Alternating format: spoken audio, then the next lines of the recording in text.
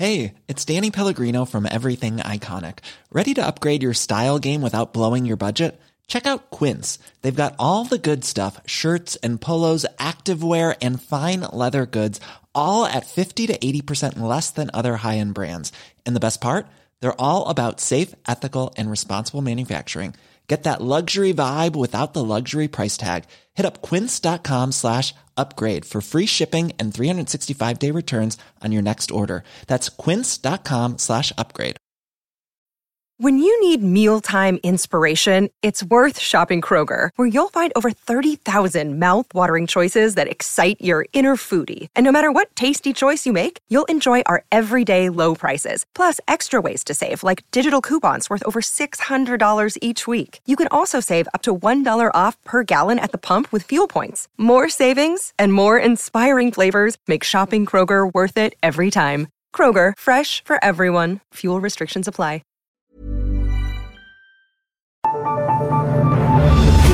The Michael Reid Show podcast. Tune in weekdays from 9 on LMFM. To contact us, email now, michael@lmfm.ie. Good morning, it's Monday 6th of March. On the programme on the Michael Reid Show this morning, there are calls for an eviction ban to be re-examined. Public support for the Social Democrats has more than doubled following the election of Holly Cairns as the party's new leader. And could the Social Democrats become a political force in the next general election? And when will the energy companies cut us a break and reduce the cost of domestic electricity? Don't forget, you can WhatsApp us this morning on 086 1800 658. But first this morning, extending the current eviction ban might impact private rental supply, according to a housing charity. Threshold says there are negative consequences for renters in the short and long term. Homeless charities have called for the ban to be extended beyond the end of March to prevent more people entering homelessness. John Mark McCafferty, Chief Executive of Threshold, says people are facing huge uncertainty. And John Mark joins us this morning. John Mark, good morning to you. Can I suppose put it to you first off that we are where we are because of abject failure on the part of the government to formulate a long-term fit-for-purpose strategy around this. Is that reasonable to say? Good morning, Alan. Yeah, we are where we are because of, I think, a whole generation of housing policy or a lack of housing policy. Now, I know government is trying to address this through, strategies like Rebuilding Ireland in 2016 and Housing for All over the last couple of years, which is the current plan. You have a housing commission which is discussing all of these things, but essentially it goes back to about the 80s when social housing was sold off, social house building stopped happening, and successive governments all the way through neglected housing. And so, I guess, the private rented sector and smaller private landlords as the solution to housing supply for people who are renting across the income spectrum. And that's coming home to roost now. There have been changes. 2004 saw the Residential Tenancies Act, which brought in a raft of new protections and a new framework for both tenants and landlords. And we've seen a lot of changes in the last 5 years. 6 years in relation to rental policy, but it's that chopping and changing and that uncertainty which is part of the problem too. Now, you alluded to the fact there of the importance of the small landlord when it comes to providing accommodation, and no one is going to argue with that. However, is there not a case, therefore, for the government to incentivise landlords to stay in the game, whether it be with tax incentives or whatever, because we know that the small landlord is running from this market in their droves, and that's creating a major problem? Small landlords house the vast majority of people in the private rented sector, families, individuals. And they house the vast majority, almost all of the people who are in the private rented sector on middle and lower incomes. And so what they do has a huge bearing, obviously, on those families renting in the sector. So in our pre-budget submission for this year, we called on government to introduce a reduction in capital gains tax that would be payable in situations where landlords were planning to sell a home, but where they were doing so to a local authority or an approved housing body. That's a housing association with the tenant living in situ. and that was an attempt to try and stop the family losing their rented home when when the landlord sells. So just to clarify, Mark, John Mark, just to clarify on that, are you specifically talking about tenants who are in receipt of HAP or other financial supports? Are you talking about all tenants? Yeah, good question. So, I mean, a lot of the kind of arrangements up till now are just for the housing assistance payment tenants, but we are proposing that measure should be available for non-HAP tenants as well, because this issue of landlords selling up and then leaving the market and not selling to a local authority or an approved housing body, but selling to, a homeowner or for example, that's having a huge bearing on families losing their rented home. And not just people who are in receipt of the housing assistance payment, also families and individuals, across the income scale. And that's one of the big reasons why you see this movement of people into emergency accommodation, homeless accommodation, or indeed who can't even access emergency accommodation and are having to kind of sofa surf and fall on the mercy of their family and friends. So here we are now again with the government, the party leaders meeting this evening to discuss what's the way forward around the eviction ban, and they're just tinkering around the edges. I've heard politicians for weeks on end telling the government, do something temporarily so it will allow you to put some sort of sustainable solution in place. Sustainable solutions for this magnitude of a problem don't happen in 6 months or 6 years. It takes longer than that, and we're again just sticking a plaster on the open wound here. Yeah, this is whatever's decided here probably has negative consequences, either in the long term or the short term, for tenants and landlords. This over-reliance on the private rented sector in the way that we structured it, with low levels of tenure security for tenants, and then these kind of on-off eviction bans for landlords, mean that it has been precarious for both tenants and landlords. But from our perspective, it's particularly precarious for tenants, because we're assisting them, we're advising them, we're trying to protect their tenancies and prevent homelessness. But right now it's an impossible situation, because as you mentioned, there is this move from many small landlords to sell. That, if that's done according to the legal procedures, that will mean the end of that tenancy. And this is, as I say, a much longer term and a much bigger issue, as you mentioned, about the magnitude. And it requires massive investment in terms of supply of social housing, because a lot of people are, if you like, inappropriately housed in the private rented sector that really should be housed in some form of social housing. Okay. Cost rental housing, which is a very welcome development, but it is starting from a very low base. That needs to be ramped up. Both of those things are really, really important, and there is definitely a place for the private rented sector, but right now it doesn't seem to be working for either tenants or some landlords. Okay, so do you buy into Nessa Hourigan and Patrick Costello of the Green Party, who are suggesting that to end the eviction ban would be a catastrophic move to make on the part of the government, or should we have it in play, albeit with a few caveats here and there, to make it a little bit more palatable, for example, to landlords? What's your best guess of what should happen? Well, I think on balance, an extension to the ban is the least worst move. We understand... Extension meaning what? An extension. If you continue the ban beyond for how long, though? March. Well, that's the $64,000 question. And if it is extended, there needs to be a sense in which it will end. It's far from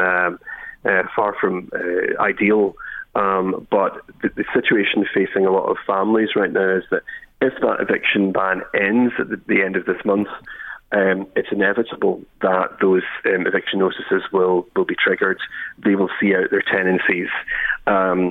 Right now, there's very little or no supply of private rented housing in the market, so there's nowhere for them to go. And then where they would traditionally have tried to access homeless accommodation at local authority level, that seems to be maxed out. There seems to be very little or no capacity in terms of even just maybe emergency accommodation. Do you have any insight into the legality of this, and if it were tested, would it stand up? Now, I've no doubt that the AG, prior to when this ban was introduced, was tested legally, but we can't keep just pushing it out indefinitely. There has to be legality questions over that, surely. Well, we know that the IPOA have said that they will challenge any further extension. I mean, I guess that's a matter for the barristers in the courts. There is a discussion around whether this eviction ban can be extended, and I guess we'll see if it is extended. I'm sure it will be challenged, and we'll see what happens in the courts and with the legal discussions. But in advocating for this extension to the ban, we are really mindful that that can have and probably will have consequences for small landlords in the future deciding to either not come into the market or to leave the market once the ban is lifted and not come back. So we are aware of the negative consequences in terms of supply in the medium to longer term, but we're also really mindful of working every day with clients, with families, individuals who rent in this private rented sector and who are worried about losing their home, or they know their tenancy is ending. Well, they just have no options. They often have no place to go. What will the landscape look like in a year's time if we embark on a move to extend the eviction ban with caveats and allow the government to put in play some form of strategy? How will things look in a year's time? It'll be a mixture of, I suppose, delayed tenancy terminations.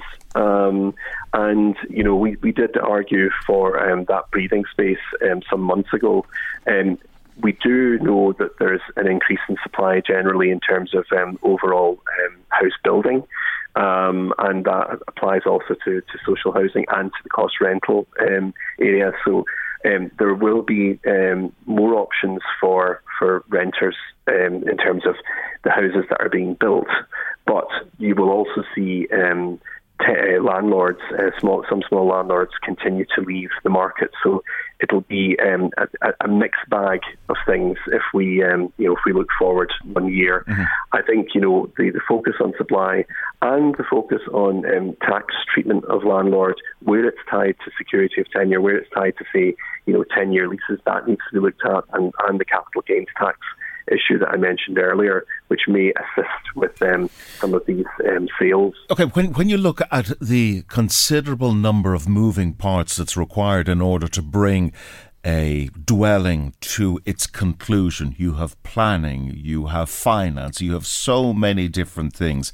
It's almost inconceivable to think that there will be the accelerated progress that's required. Now, I know that the government will throw statistics at you and numbers and say we are ahead of, or we're nearly there in terms of the number of homes that we're building. But there's a problem with planning as well in this country in order to get things built.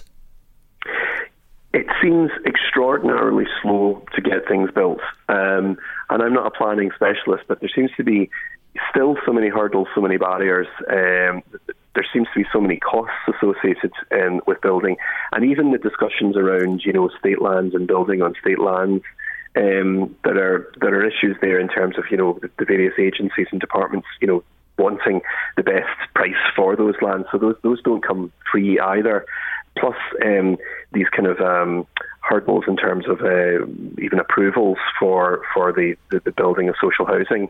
And I believe it's been streamlined from what it was, but I also believe that it's still it can be very, very time consuming. You also have kind of a planning process which is subject to appeal, and it's important these things can be appealed and can be opposed if they're not in the public good. But developments are often opposed for all sorts of reasons, some less honourable than others, and that can have a bearing on whether much needed housing, whether that's cost rental, social housing, owner-occupied housing, is actually built in the nature in which it's built. So you're talking specifically about, politicians particularly who have objected to developments in their backyard. Is that what you're talking about? Well, politicians, communities, I think it's important that, when we're looking at this wider debate about housing and supply, that, where things are vehemently opposed and, the examples where the development seems to be on balance in the public good and yet they're stymied and opposed, that has a bearing on, and that can delay the delivery of those. Developers sitting on land, land hoarding, and then buying land, sitting on it, flipping it, i.e. selling it. All of these things that require, I think, further tax considerations in order to bring them back into operation. And also a kind of a more pragmatic approach to, say, protected structures, because, we've a lot of existing buildings. Some are either vacant or they're just underused.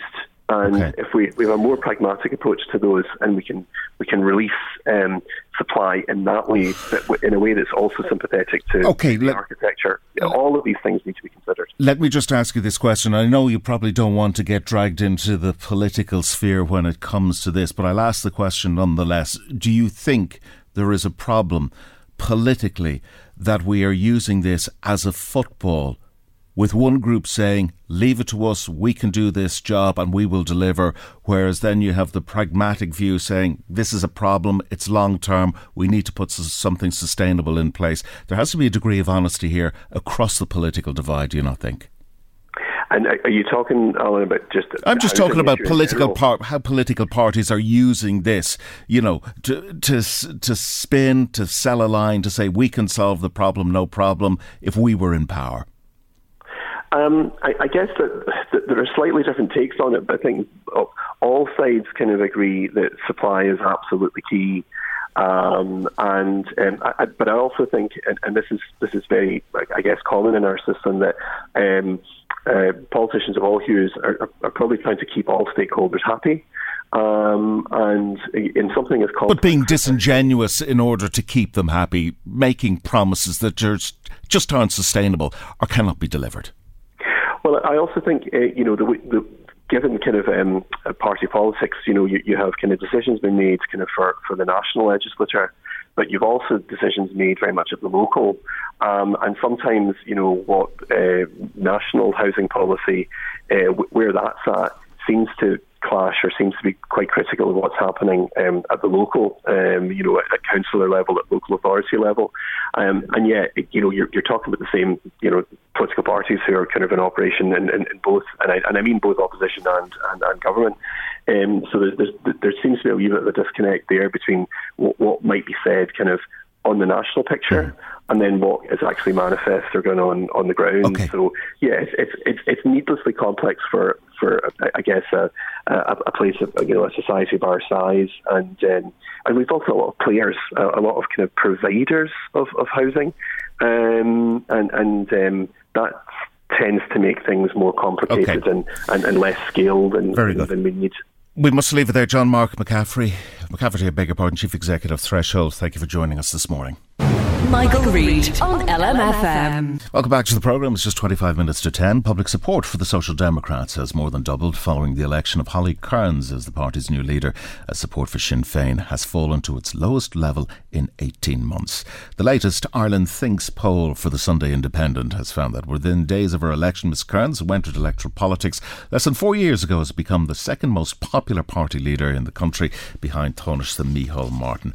We're joined by Sinn Féin's Rory O'Muircheartaigh from the Louth constituency to discuss this and other matters. But first, good morning, Rory. I want to talk to you first about the meeting that the party leaders are having this evening around the eviction ban. What does Sinn Féin want? Well, what Sinn Féin wants is that we would have continuity of this ban, in the sense we are still in an emergency situation, and the idea was we would have an emergency situation in which would give us breathing space, obviously, to deal with certain sets of circumstances, including supply and them other issues. We are no further on, so it's very hard to see how you could lift this ban at this point in time. Okay. And that's not to say you don't look at particular anomalies that are being spoken about. We always said that we had actually proposed an amendment to the legislation initially, that you would look at the point of if an owner was possibly facing homelessness, and that could be somebody who was returning home from having worked abroad, and that there would need to be leeway allowed in relation. Okay, well, Rory, what about the small landlord who finds themselves being pinched by increased interest rates? They are in hock to the bank, see an opportunity to cash out on a property that has been perhaps loss-making for them, and they want to try and make their financial situation and their financial plight a little bit better. Surely they should be allowed to sell their property. Well, there's a considerable amount of people who are considering that anyway. They say whatever changes are made won't necessarily change that set of circumstances.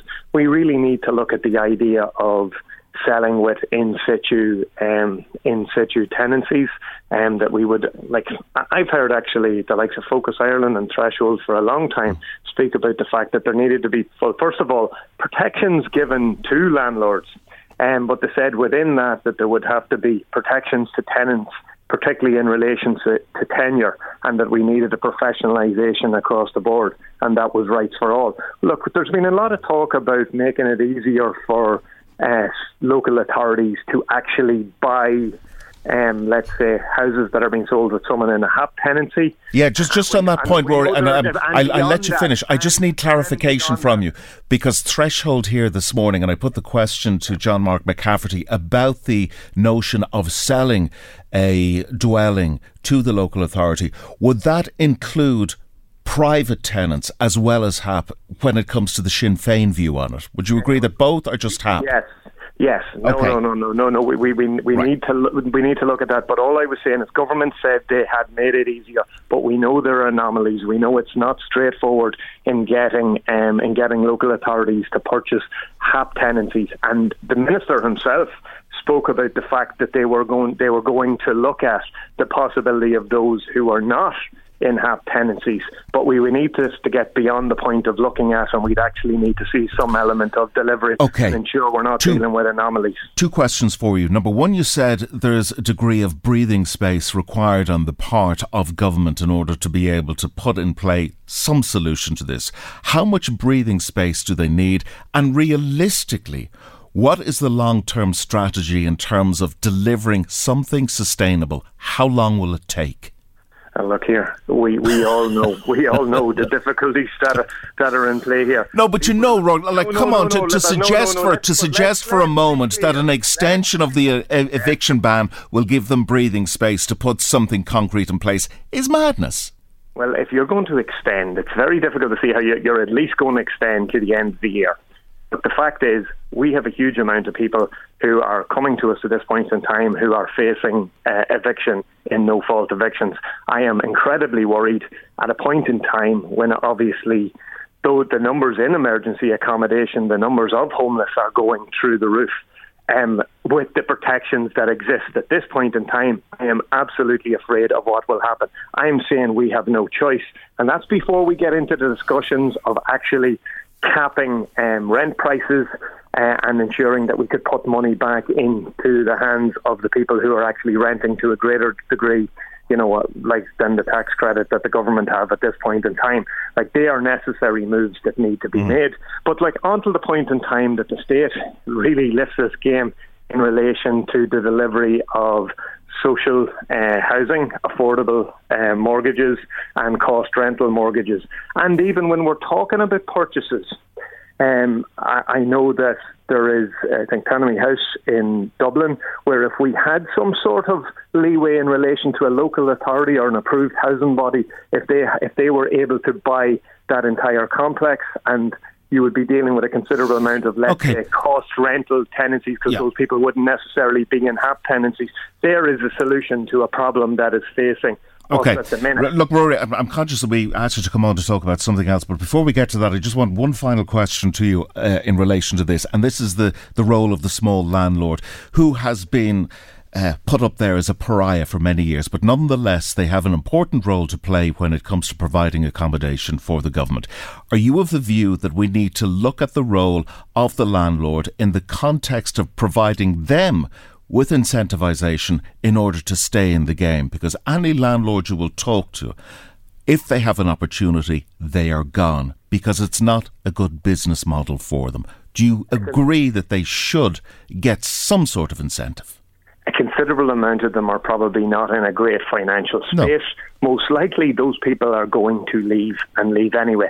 That's what and a considerable amount of expert reports and whatever have said. So that is just a fact that we're probably going to have to get out ahead of. I have no difficulty in relation to looking at any factors that might actually stabilise those people. But like you say, for a considerable amount of them, these are the unintended consequences of someone maybe taking a notion of buying as an part of their pension. Or somebody or even a case of two people who move in together and have a house, and at the time maybe prices weren't great and they said we'll consider holding it on for a considerable amount of time, and at times it ended up being a complete and utter probably nuisance for them. But look, the fact is, people in those set of circumstances are probably going to leave anyway. I have no difficulty in us looking at certain factors that could possibly, facilitate them to stay in. But like long term, this doesn't look like it for those people. It's a long term, that there is a long term solution. Most of them are going to make their journey out of this. OK, let's talk about that opinion poll in the Sunday Indo of yesterday. Sinn Féin, I think it's down about 2% to 29, and the headlines are Sinn Féin at lowest ebb in 18 months. I'm sure they are trembling in the Ard Comhairle today when they see those results. I mean, 29% is quite the figure to have for any political party. But the question is, can Sinn Féin monopolise on that figure and have sufficient and adequate candidates available to stand in the next election in order to maximise the number of seats? The last time out, they could have had a lot more seats, but they slightly messed it up when it came to candidates. Well, we didn't run enough candidates. We probably didn't expect the fabulous election we got. We caught a wind. We have maintained a considerable amount of that wind. I don't think there's a political party that would be overly concerned in Ireland if they got a poll result of 29%. No. Now, in saying that, would I much prefer that was the last time I was talking about 31, and people were talking about our Sinn Féin under pressure.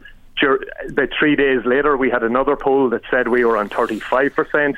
Like, you're getting a huge amount of variations on the basis of margin of error. Which is 2.9%. It's usually around the 3 mark. So it's really, as we were when it comes to Sinn Féin and most of the other political parties. But nonetheless, we see the emergence of the Social Democrats under a new leader, Holly Cairns. Now, you would expect to get some sort of lift when you have a new leader, a new outlook and a new direction.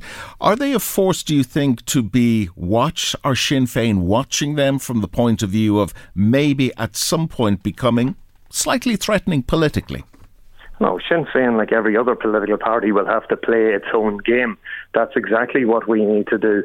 And you're in the middle of what is probably a phony war in real terms. People don't see that an election is necessarily round the corner.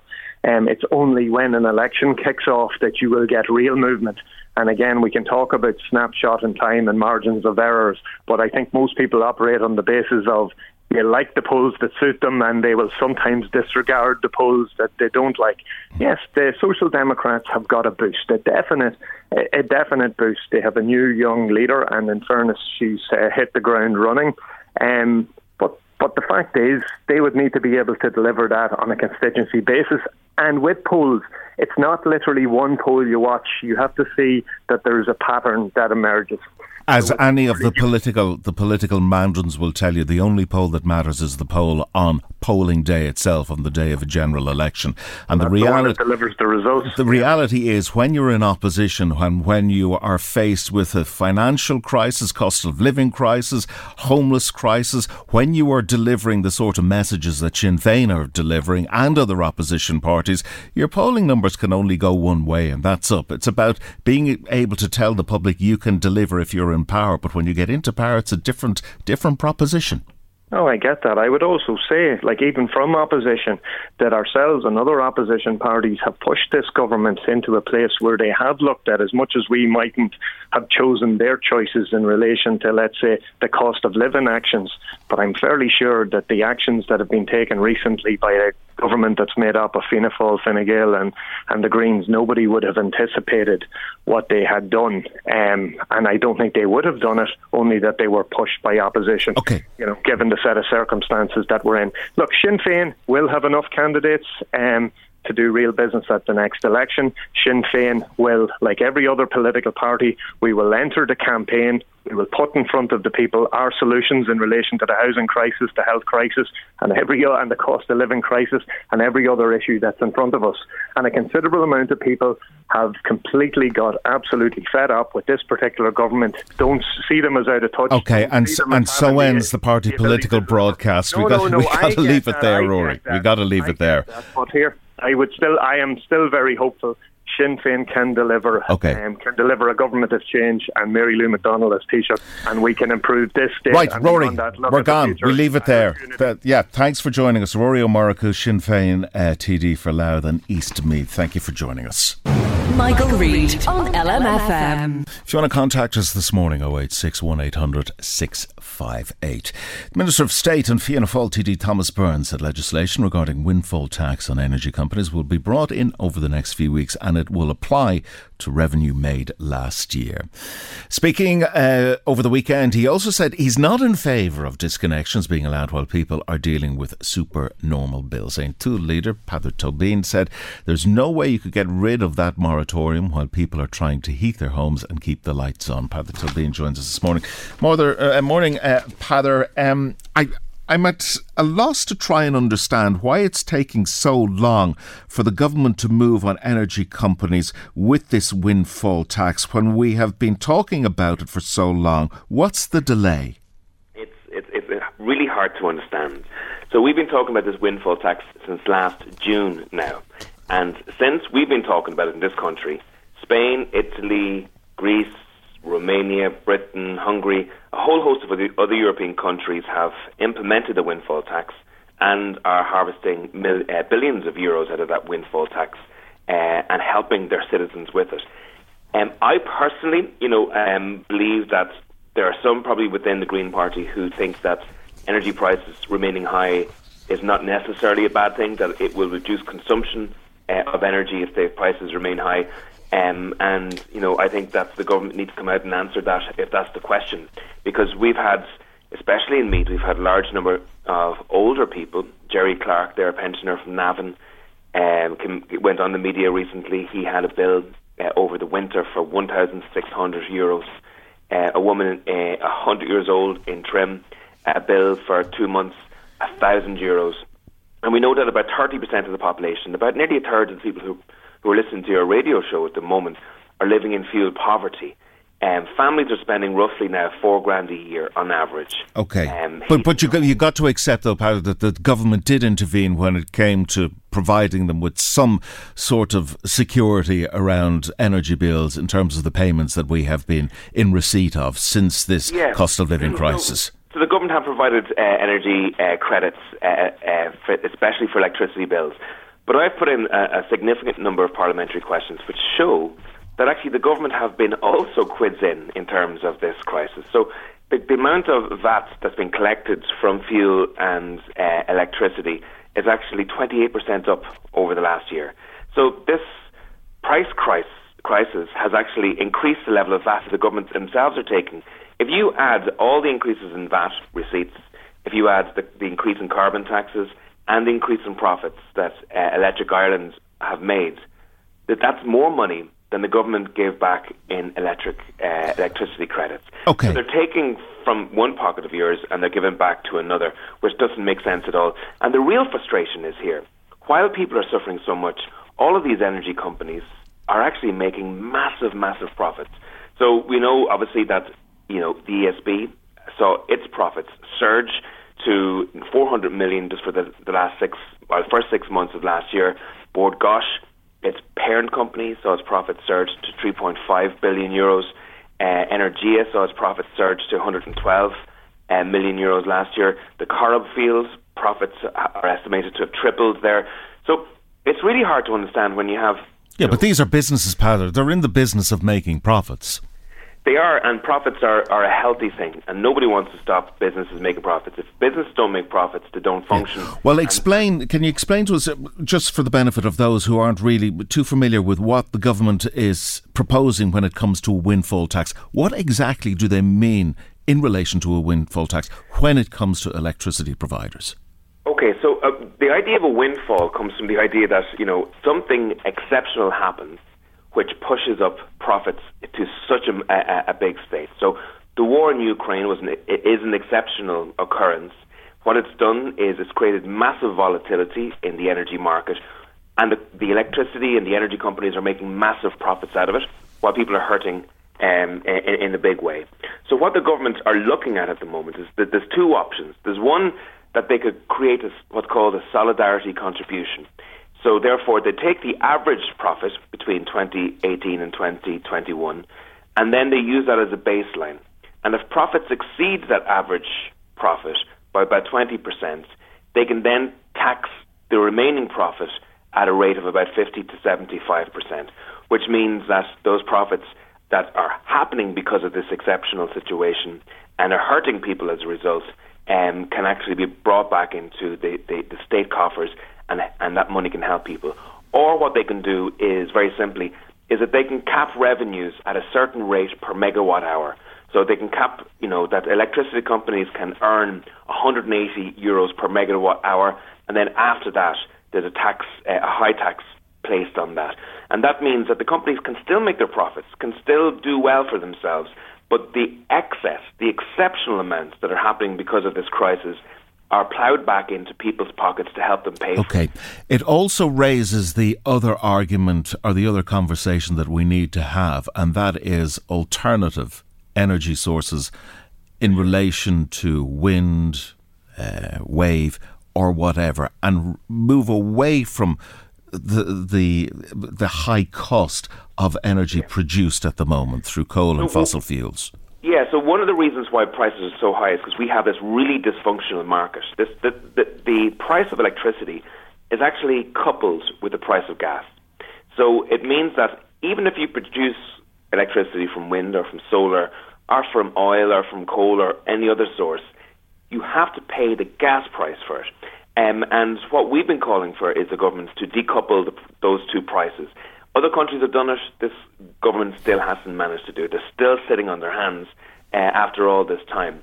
So the idea would be that, if you produce electricity by renewable means, yes, again, you make a decent, healthy profit. You pay your staff, you pay your dividends, but the price isn't extortionately high that it would be for gas.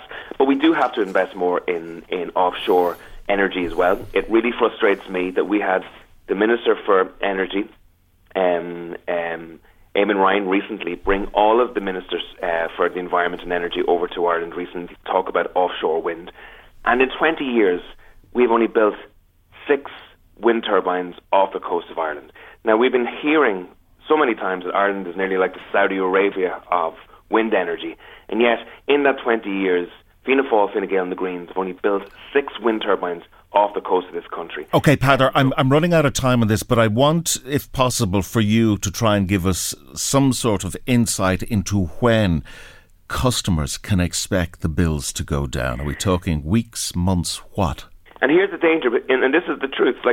When the price of gas rose, the price of electricity tracked it very fast. Within weeks, each time there were increases in electricity. The really strange and the really worrisome aspect about this is there's every chance, if the government doesn't intervene, that the price is going to fall very, very slowly, maybe about 10% in the space of a year, despite the fact that it went up nearly 100% in the space of a few weeks.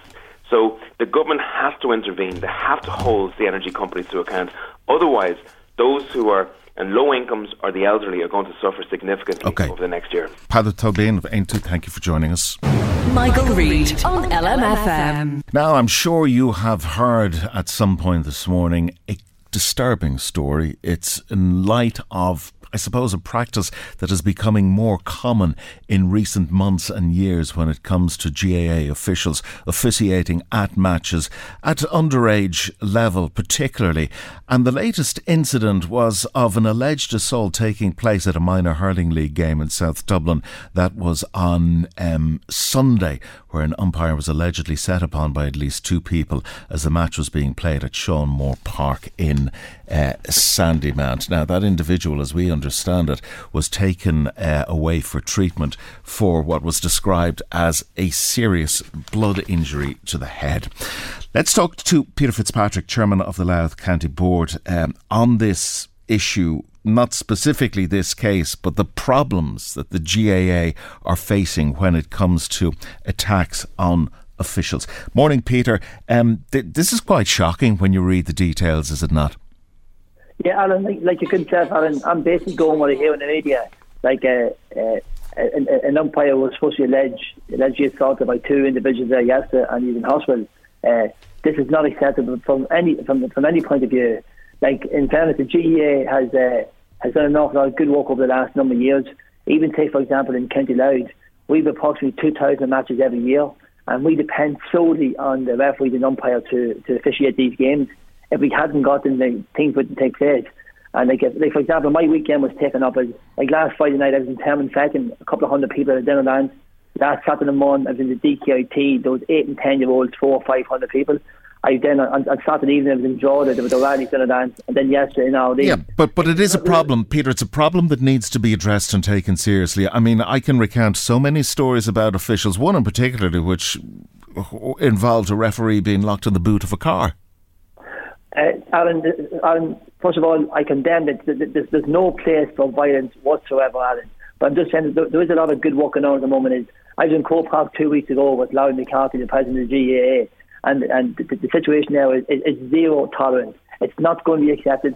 It has creeped in a lot over a lot of underage football matches over the last number of years. You go to a game of football and maybe 10 to 12 or 14-year-olds are playing, and in fairness to parents, it's a great place for families to gather together. It just takes one bad individual to start the whole thing up. The problem I find, Alan, is that example is when it starts off with the verbal abuse, then it also leads them to a physical abuse. And I said the word zero tolerance. We have to stop it. Now, you, Peter, as well as I know, having played the game, like it's rough and tumble out there on the pitch. They take no prisoners, and that's fair enough. It's a good physical game, and there's a bit of banter between players or whatever. But it strikes me that the problem here is from the sideline.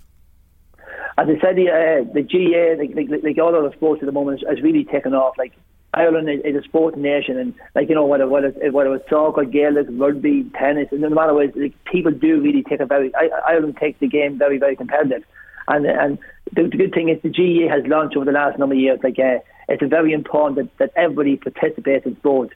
And we've started off now, especially the underage games, from under 8, 10 and 12, with the stop the situation of maybe presenting trophies. And it's very important. If you have a panel of maybe 25 or 30 rebels at the moment, it's very important that all kids get a game of football. But what happened to the initiative many years ago, which was introduced by the GAA, was it Give Respect? It's that time of the year. Your vacation is coming up. You can already hear the beach waves, feel the warm breeze, relax, and think about work. You really, really want it all to work out while you're away. Monday.com gives you and the team that peace of mind.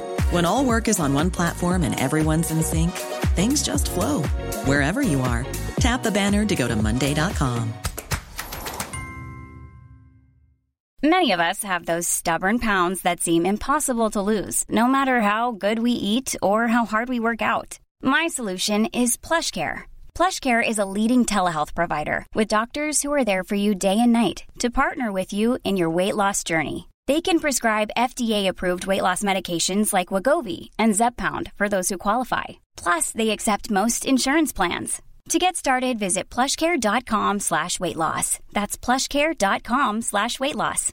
When you make decisions for your company, you look for the no-brainers. And if you have a lot of mailing to do, Stamps.com is the ultimate no-brainer. It streamlines your processes to make your business more efficient, which makes you less busy.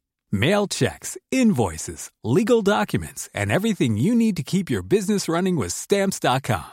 Seamlessly connect with every major marketplace and shopping cart. Schedule package pickups and see your cheapest and fastest shipping options from different carriers, with rates up to 89% off USPS and UPS rates. And with the Stamps.com mobile app, you can take care of mailing and shipping wherever you are. Make the same no-brainer decision as over 1 million other businesses with Stamps.com. Sign up with code PROGRAM for a 4-week trial, plus free postage and a free digital scale. No long-term commitments or contracts.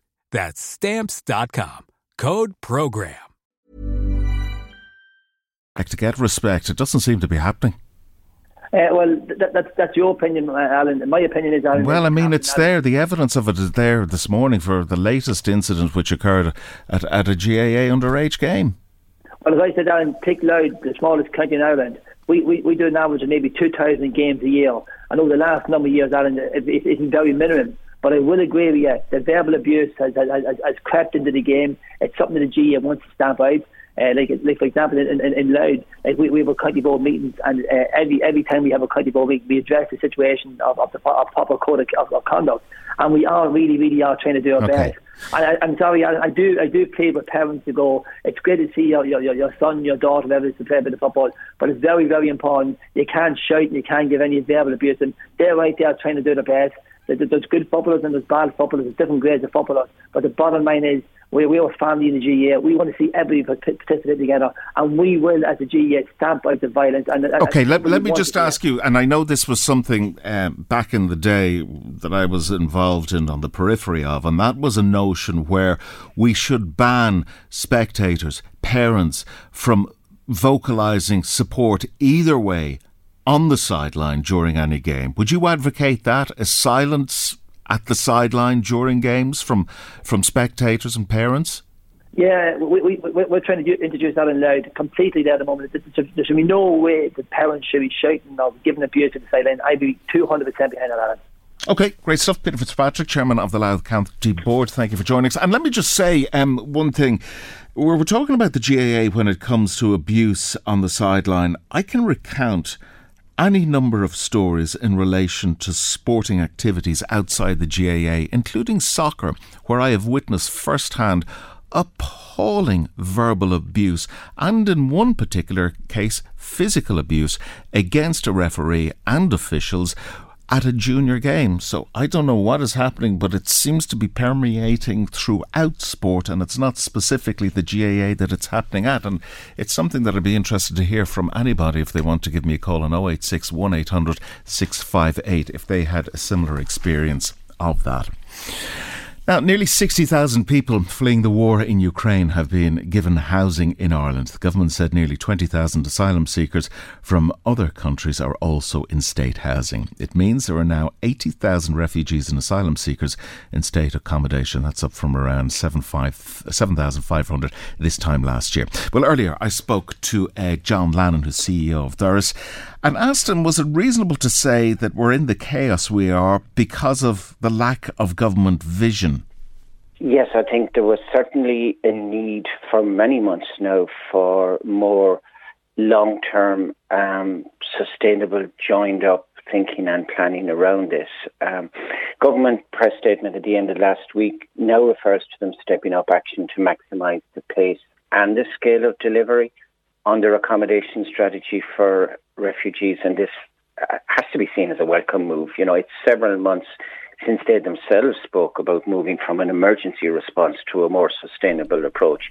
We hope that we're seeing the start of that now. But it's a little bit too little too late when you consider, notwithstanding the crisis that we were facing with asylum seekers in this country prior to the Ukrainian invasion by Russia, we have, how many? Close to 70,000 refugees from Ukraine in Ireland who we can't accommodate and won't be able to accommodate long term or sustainably.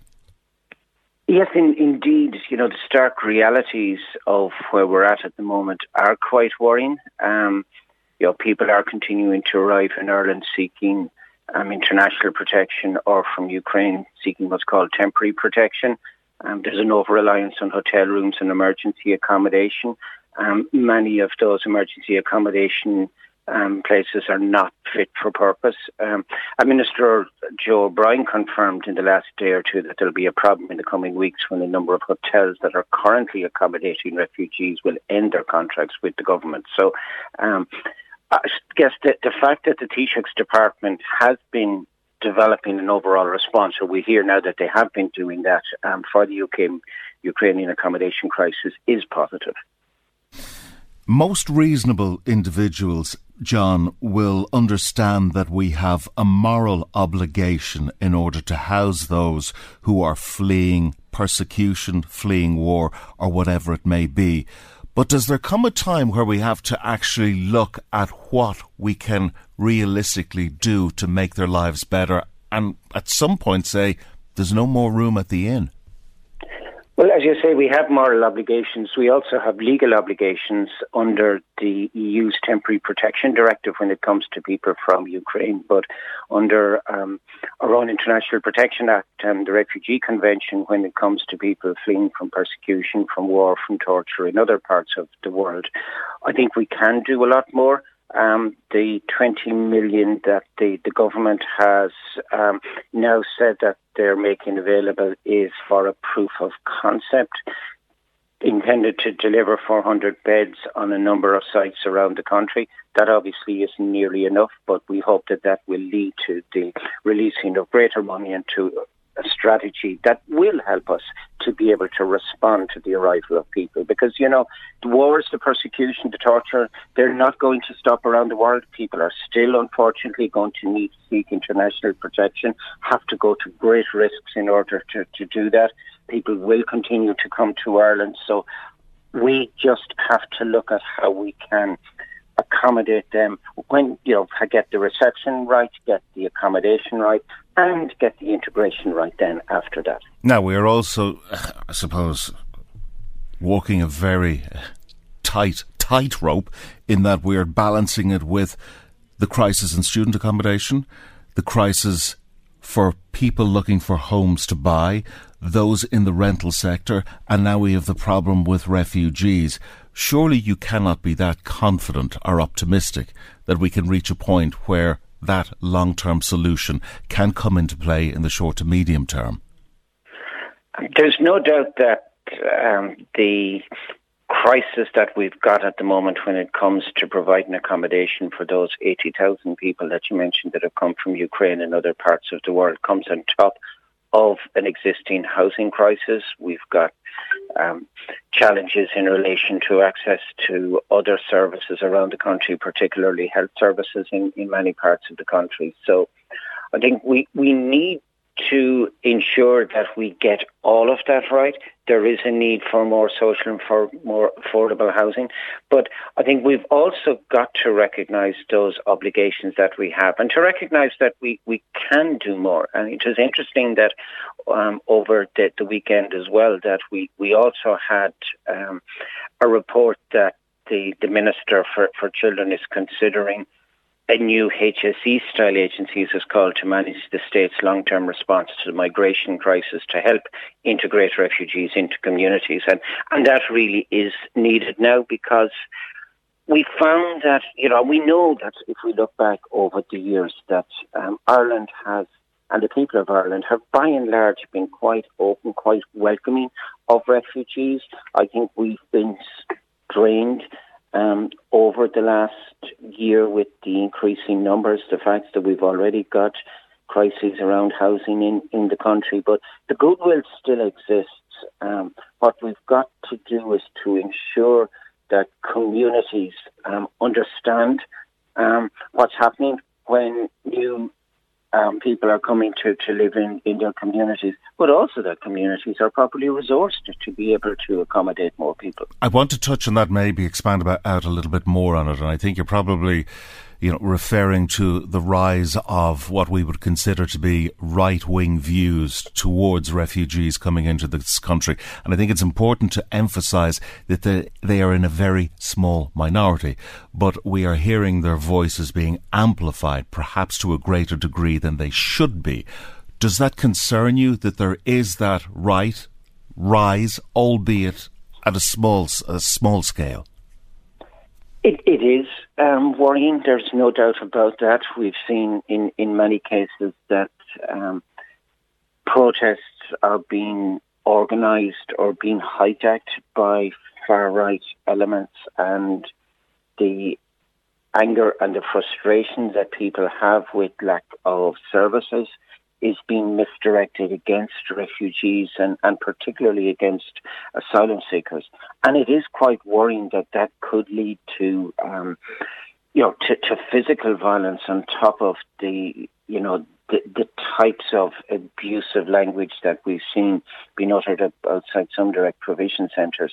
I think we've also, as you say, got to recognise that the numbers gathering at those small protests are tiny compared to the 50,000 people that took to the streets a couple of weeks ago to say that refugees are welcome here in Ireland, and that goodwill was shown, on the streets in Dublin. But we do need to treat the situation we're in seriously now as an emergency. We need that sustainable response from government. We need them to get their communication right, to get the community engagement piece right. There are great community organisations all over the country that just need to be supported, need to be resourced in order to ensure that those communities remain cohesive, remain open and remain welcome in as well, notwithstanding the challenges that they face. And what is the danger of not keeping those individuals informed, updated and, brought into the negotiation and the process around integration with refugees into communities? Do you fear that, at the worst we could be going down the road of Enoch Powell, rivers of blood sort of speech or hate speech? Yeah, the dangers is that people start listening to the lies and to the misinformation that's been spread, particularly on social media, in relation to asylum seekers and refugees. And that rather than, remaining with the understanding and the sympathetic response that's needed to ensure people who are being traumatised by displacement, by war, by persecution, are provided with protection here in Ireland. But instead of that, there's a danger that the lies about people, being somehow illegal or somehow unentitled to be here start to spread. I mean, we have to remember that everybody who comes here seeking protection is legally entitled to do so, whether they have papers or a passport with them or not when they make that application. Okay. The nature of having to flee from war and persecution is that you don't have time to get the papers in order you need. Very good. John Lannon, CEO of DIRS, thank you for joining us this morning. Michael Reid on LMFM. Welcome back to the programme. As you have already heard in the news, a man has died and another has been seriously injured following a house fire in County Louth. Gardaí and emergency services attended the scene in Termonfeckin in the early hours of the morning. Eamon Wolfe is the Chief Fire Officer with Louth Fire and Rescue Services and joins us on the line. Eamon, good morning. Thanks for taking our call. Perhaps you could give us some of the background to this in terms of when you were contacted and what you witnessed when you arrived. Hello, Alan. Look, I'd firstly like to, on my own behalf and Louth County Council and the Fire Service behalf, express my condolences to the family of the poor man who's deceased, and also hope that the second person makes a full recovery. Just want to say that at the outset. At about 2 a.m. this morning, the Fire Service received multiple calls of a serious house fire on Sea Point in Termonfeckin, and we turned out a total of 5 fire appliances and a hydraulic platform to the incident, and it was clear that there was a person inside of the building, and the BA teams were sent in, and a person was rescued from the building, which was very much on fire, a very large fire. The crew tried to perform CPR, tried to resuscitate the casualty, but this didn't succeed, and the casualty was transferred to Drogheda Hospital and was pronounced deceased, shortly after. The second person who was in the fire was transferred to Drogheda Hospital, was in a serious condition at the time, and as I say, I hope that person does make a recovery. That's the update on it. It was about 2 o'clock this morning. It is early stages in relation to an investigation around how perhaps this particular fire started. Do you have any insight into that yet? No, you see, the problem is that it was such a large fire. The house was completely gutted, and even trying to ascertain what started the fire will be difficult. I understand the Garda forensics team is on site, and that would be their priority. Okay, and just finally, before I let you go, Eamon, just simple advice to people, when it comes to plugging out things, fires, smoking in the house, that sort of thing. Oh yeah, well, it's the messages that we try to get across constantly, to have a working smoke alarm or even interconnected smoke alarms in the house. Keep the doors closed at night. Plug everything out and make sure the fire is out. And shouldn't be smoking in the bedroom either. That's the other advice. We'll leave it there. Eamon Wolfe, Chief Fire Officer with Louth Fire and Rescue Services. Thank you for joining us this morning. Now, if you want to contact us, we're on 086 1800 658.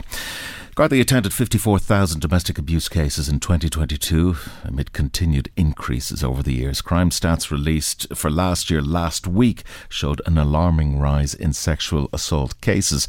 Sex offences also increased by over 5%, largely because of an increase in reported rapes and sexual assaults. Reported sex crime against children were down. Sarah Benson is CEO of Women's Aid and joins us this morning. Sarah, thanks for taking our call. They are pretty alarming figures. Any reason why they are continuing to increase? Hi, good morning. Well, I think the Gardaí put a particular note in relation to the sexual offences numbers in particular, but we have earlier data from the Gardaí on the domestic violence numbers from last year, for example, and they echo a similar note of kind of nuance when we look at these numbers. And so we don't necessarily believe that this is showing an increased prevalence of domestic abuse, although I would stress that we have an absolute epidemic of domestic abuse already. So we have 1 in 4 women in this country being subjected to abuse from a current or former partner, and about 1 in 7 men. So we already have a serious problem. But what we hope this is indicative of is that actually the Gardaí themselves have made policing of domestic abuse a significant priority, starting with the COVID pandemic and increasing year on year since then. And they were starting to see increased numbers of reporting because they actually initiated a number of proactive policing initiatives. So we hope that this means that there are more people disclosing and reaching out to the Gardaí, and certainly that would mirror our experience. Women's Aid runs the National Domestic Violence Helpline and a range of face-to-face services, and we're also the gateway to all of the other local independent refuges and support services around the country through the helpline. And we know from our own services and those of our colleagues is that demand is just huge for services. So it's no surprise that it would also be the same for the Gardaí. Now, when we talk about the 54,000 domestic abuse cases in 2022 that the Gardaí attended, can we separate out from that? There's the physical side of things and there's the psychological side of things. Is the psychological side of things necessarily encompassed in those particular figures when it comes to abuse? There will be. Now, I can't speak to those numbers, but we did welcome last year that the National Protective Services Bureau, in conjunction with the experts in gathering statistical data in the Gardaí, brought out new and much more detailed data looking at where there was domestic violence, not just in terms of call-outs, where perhaps it was maybe a breach of a protective order, but also other kinds of criminal behaviour, but which had a domestic violence element, by which they meant it was being perpetrated by a current or former intimate partner or family member. So we can see that it cuts across all kinds of behaviours, including, of course, assault, but also, coercive control, which is now has been a crime since the very start of 2019, is being increasingly better understood and often will not include physical abuse, but really acute controlling, harassing, intimidating, isolating behaviour. On that, Sarah, but perhaps you could just delve a little bit deeper into coercive control and talk more about what it is, because I have a very good understanding of it for reasons of doing research. But one would not expect what we would consider to be normal couples where a problem of coercive control exists, but it does exist there, and it may exist amongst people in your peer group that you know, amongst married couples and partners as well. Yeah, absolutely. It's always good to take the opportunity just to explain what it is, because, as I say, it is now a criminal offence, but also coercive control really describes what is the kind of beating heart of an abusive relationship. And so instead of thinking about incidents like, a physical assault or an act of criminal damage, the way we often think about crimes, we need to think about coercive control as something that happens over a period of time, and that involves a pattern of behaviours, and that can have the consequences of one person basically coercively or controllingly reducing their partner's sense of self-esteem, sense of self, ability to make proactive and empowered choices in their lives, up to and including, unfortunately, physical abuse, which can sometimes be fatal abuse. So it's patterns of behaviours, and some of those behaviours, if you take them on their own, wouldn't be crimes, but it's when you put them together with all of the other behaviours, you have coercive control. So it could be monitoring somebody's whereabouts, isolating them from family and friends, taking increasing control over the finances, or using economic abuse to degrade and humiliate somebody. It can be watching their behaviours. It can be accessing the passwords on their phones. It can be dictating who they can and can't speak with, what they wear. So basically, through coercion, which can be through threatening behaviour, intimidating behaviour, or controlling behaviour, which is that kind of insidious making yourself a part of everybody, your partner's every waking moment, knowing where they are, knowing who they're speaking to. And what women would say to us is that the impact of that is, I remember one woman saying to me, he doesn't have to be beside me. He doesn't even have to be in the same country as me, but he's in my head every minute of every day, and every decision I make, every thought that passes through my head is filtered through what's he going to say, what's he going to do, how's he going to react if I make this choice or that choice. Now, it comes back then to the question of at what point do we start to educate, particularly men, around relationships, the manner in which they treat women, the manner in which they treat everybody. And it goes back to a point of, where does it start? Does it start at school? Does it start at home? Is it a combination of both? Because it has to stem from somewhere. You don't suddenly wake up and you are, coercively controlling someone, or you're physically abusing somebody. So where does it begin, and how do we ensure that it doesn't happen, or we bring down the numbers? We would say it starts on day one of a child's life, really, because when we look at domestic, sexual and gender-based violence, it is inextricably linked with issues of gender inequality and also kind of historical, very,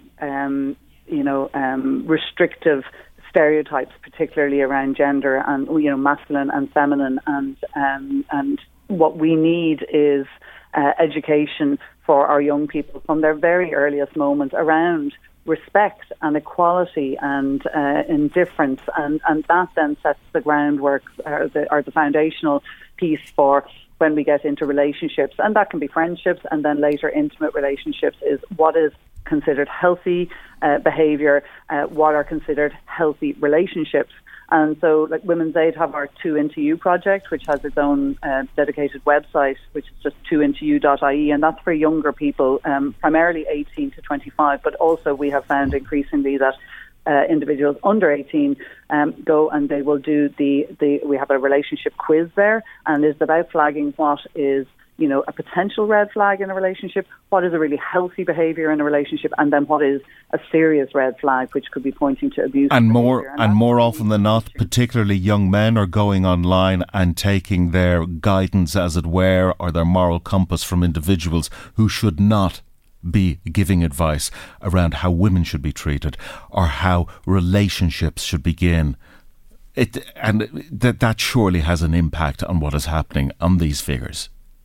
It absolutely does. We need to be able to encourage honest conversations between boys and each other, but also boys and girls and other young folk, just to be able to see and hear each other in ways that are not influenced by really toxic, negative, kind of hyper-masculine and very, very misogynistic messaging from the likes of, Andrew Tate is the kind of the one who really springs to mind. But the fact is, he is just somebody who's enormously prolific and out there, but he is not alone, unfortunately. And so we need to, kind of create structures and environments for young people to be able to have these conversations, to learn and reflect, rather than learning things on TikTok and places like that and pushing back, because, this is about us creating the next generation of young people who hopefully, that we won't see the level of prevalence of domestic and sexual violence. But unfortunately, we are, while we're making gains in some areas, we are seeing things like, that kind of very misogynistic incel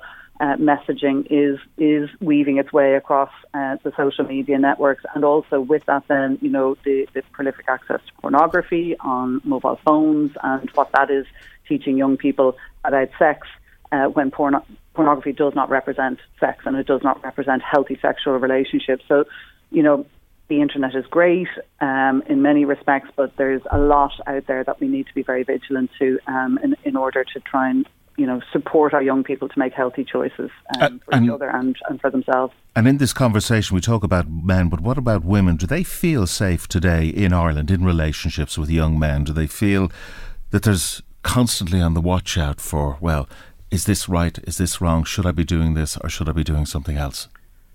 Well, Women's Aid in 2020 conducted research, because there is no prevalence research on young people's experiences of intimate relationship abuse. There are some good, if very troubling, studies done in terms of sexual harassment and sexual abuse by colleagues like the Rape Crisis Network and others. But what we found is by the age of 25 in this country, 1 in 5 young women will have experienced abuse from a current or former partner, and 51% of that group will have experienced that below the age of 18, and that then compares to 1 in 11 young men. So it's still very, very prevalent, and what we are seeing is very concerning. Kind of touching on my previous comments, there is the normalisation of certain behaviours. In terms of sharing of intimate images is becoming something that is becoming normal, that girls are expecting that they will, that they're going to have to do this. And then... And you use the word girls, Sarah, and it is girls. It's very young girls. Yeah. And we are seeing a troubling increase in the perpetration of sexual violence and abuse by boys against girls. So this is something that is, we're getting into territory where we should be looking, we don't want to be looking to criminalise children. What we want is we need to really, work hard collectively as a community to support young people to understand what is acceptable behaviour, what is unacceptable behaviour, what it is to behave in a healthy way towards your partner or somebody who you're being intimate with. So there's an urgency here for us to do more. Very good. Sarah Benson, CEO of Women's Aid, thank you for joining us this morning.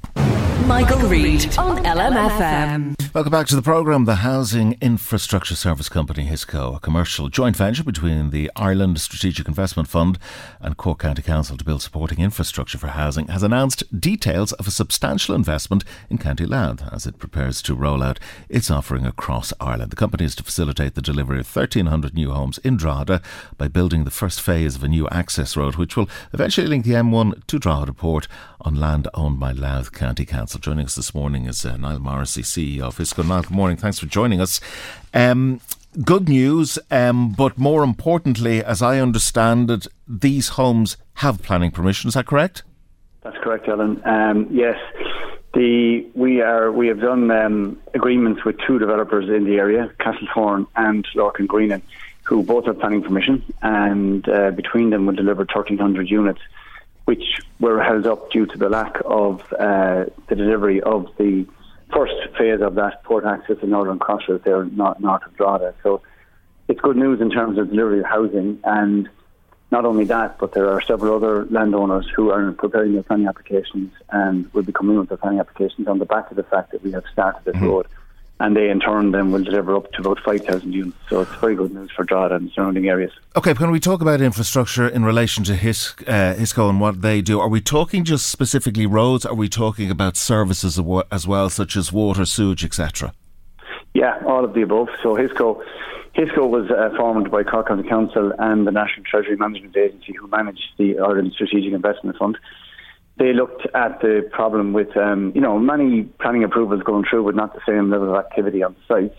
And one of the factors they honed in on was the lack of infrastructure around the country. So HISCO then was put together, and we can deliver anything that's holding up residential development. So in this case, it's a road. It can be roundabouts. It can be the upgraded wastewater treatment plants, water mains. It can be anything. If it's holding up residential development, we can get involved, delivered on the back of doing legal agreements with the developers that would benefit from the delivery of those pieces of infrastructure. Okay, and on delivery, do you become a partner or do you get a fee on delivery of infrastructure?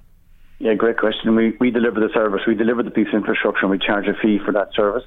So as soon as the piece of infrastructure is finished, so we deliver on-site and off-site infrastructure. Okay, Drogheda is off-site infrastructure. So when the road is completed towards the end of the year, that will be handed over to Louth County Council and they'll take that in charge and operate it in the usual manner.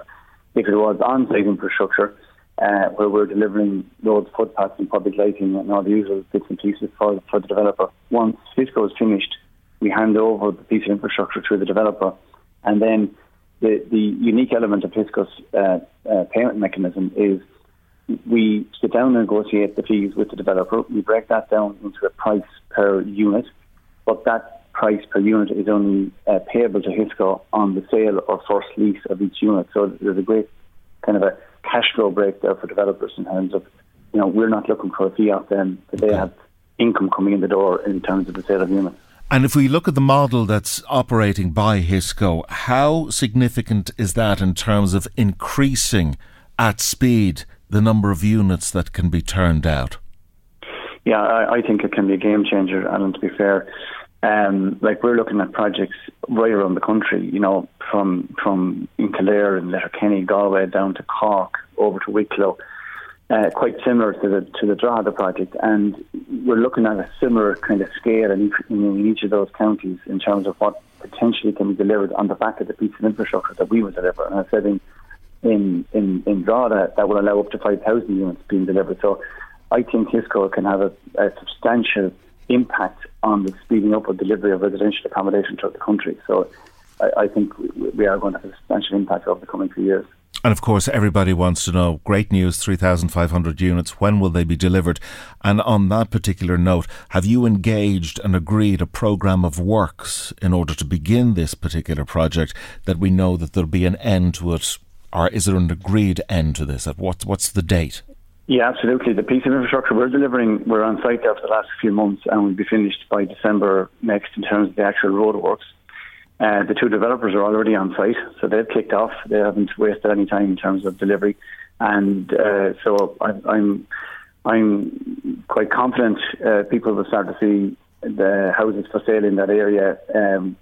By the end of this year, start of next year, you'll have units on the market. And that's great credit to Louth County Council in terms of the fact that they had planning for this road already and they had the compulsory purchase order in place and had it shovel ready. So all the statutory consents were in place. So, huge thanks to Joan Martin and her team for having that ready and having it ready to go in terms of enabling HISCO to come in there and construct it and fund it and get on with delivery of housing, which is what we all want to see. And if we see a situation where there's an increase in business, how rapidly can you scale? Can you pivot towards that demand? Around the country, is it? Yeah.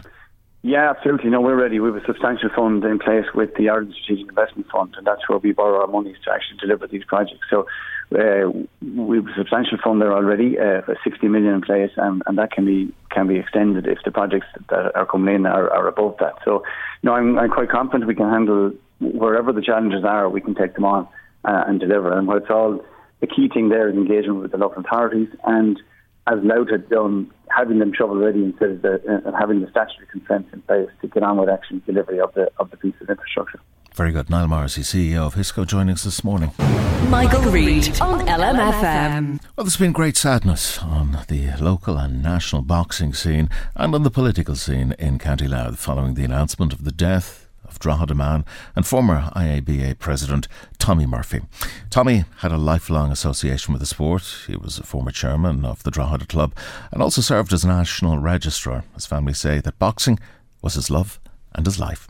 Charismatic figure, he was also very well known in local political circles and was a former Lord Mayor and Alderman of Drogheda, having served for more than 30 years as a public representative in Louth. Before coming on air, I spoke to Minister Thomas Byrne, Minister for Sport and Physical Education, and asked him for his thoughts following the news. Well, look, I think everybody will join us in paying tribute to former councillor Tommy Murphy and indeed paying sympathy to his family.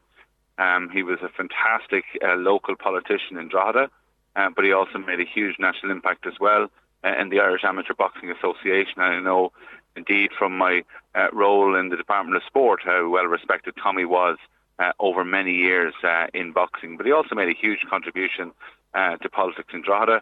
He served alongside my father Tommy on Drogheda Borough Council, and indeed Tommy served on Louth County Council, I think, for about 25 years perhaps. So he was a long-standing politician. He was always around the town talking to people, engaging with his constituents, and quite frankly trying to do his very best for the least well-off in society. That's certainly my memory of him working with my father many years ago.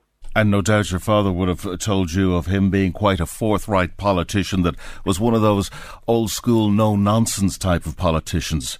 Oh, indeed. He was very outspoken, but I mean, to the betterment and the benefit of his constituents. That's what it was all about. It wasn't about him. And indeed, even when working with my father, I remember Tommy being very, very outspoken and just being very forthright, I think, is the way. I think that's what people want in politicians. They want honesty and decency, and Tommy showed them in absolute abundance on the local level and on the national scene as well with boxing. Deputy Fergus O'Dowd also spoke to me earlier and shared his thoughts and his memories of the late politician. Tommy was a great councillor. He was a great boxer. He fought his corner, as to say, off and on the field. He was a larger-than-life character. Everybody liked Tommy. He was really a man of the people, a working-class man of the people. He held his clinic on the town centre opposite St. Peter's. You see him there 3 or 4 times a week, surrounded by his buddies. He was a Fianna Fáil councillor, but he was, as he said, he was a socialist. He was for the people. He never, he always spoke for the ordinary man. And I know his daughters Kim and Carl will miss him greatly, as will all of the people of Drogheda that knew him, Pierce Park and all around that area. He was a legend. Tommy was a real legend, and we'll miss him. And he was a no-nonsense politician and never was what would be considered to be a shrinking violet. No, he was never a shrinking violet. He used to refer to him as the Soldier Murphy. He fought his battle and he always won.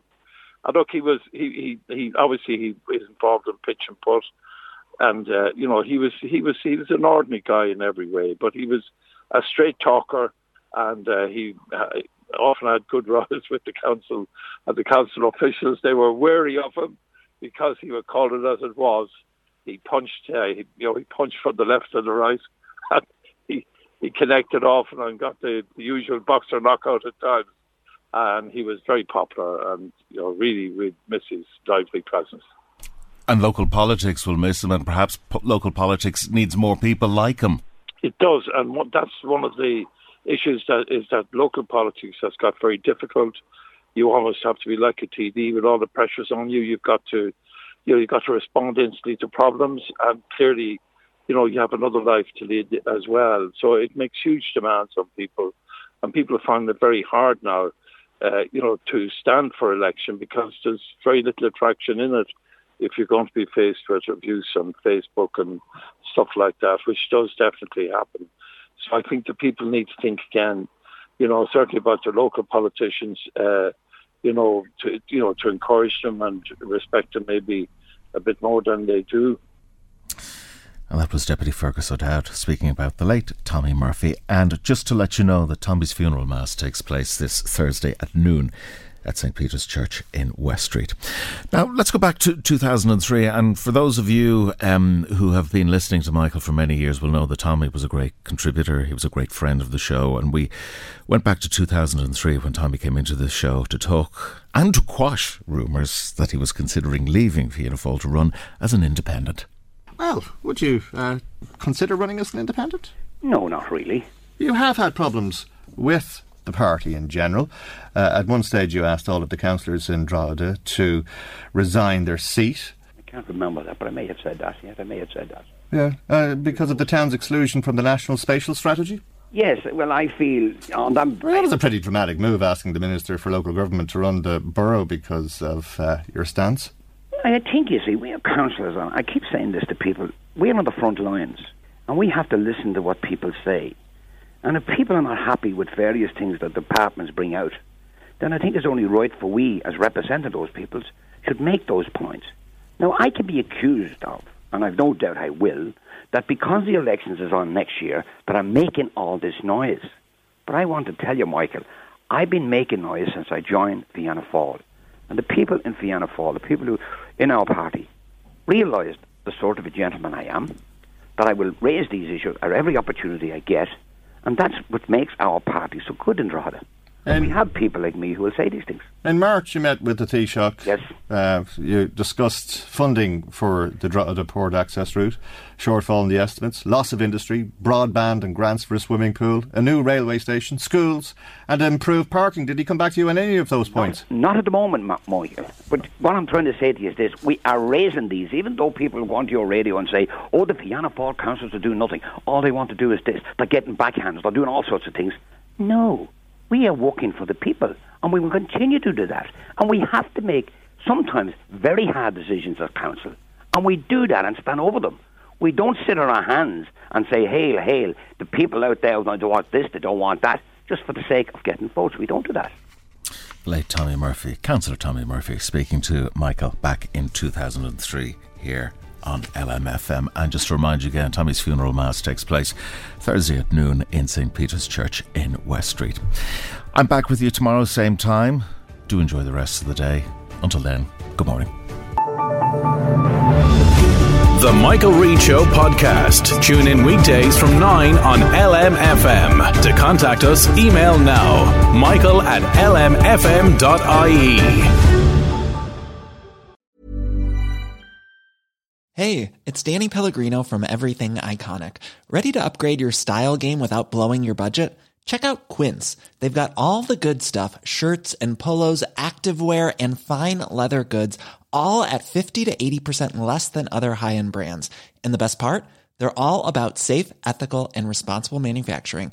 Get that luxury vibe without the luxury price tag. Hit up quince.com/upgrade for free shipping and 365-day returns on your next order. That's quince.com/upgrade. When you need mealtime inspiration, it's worth shopping Kroger, where you'll find over 30,000 mouth-watering choices that excite your inner foodie. And no matter what tasty choice you make, you'll enjoy our everyday low prices, plus extra ways to save, like digital coupons worth over $600 each week. You can also save up to $1 off per gallon at the pump with fuel points. More savings and more inspiring flavors make shopping Kroger worth it every time. Kroger, fresh for everyone. Fuel restrictions apply.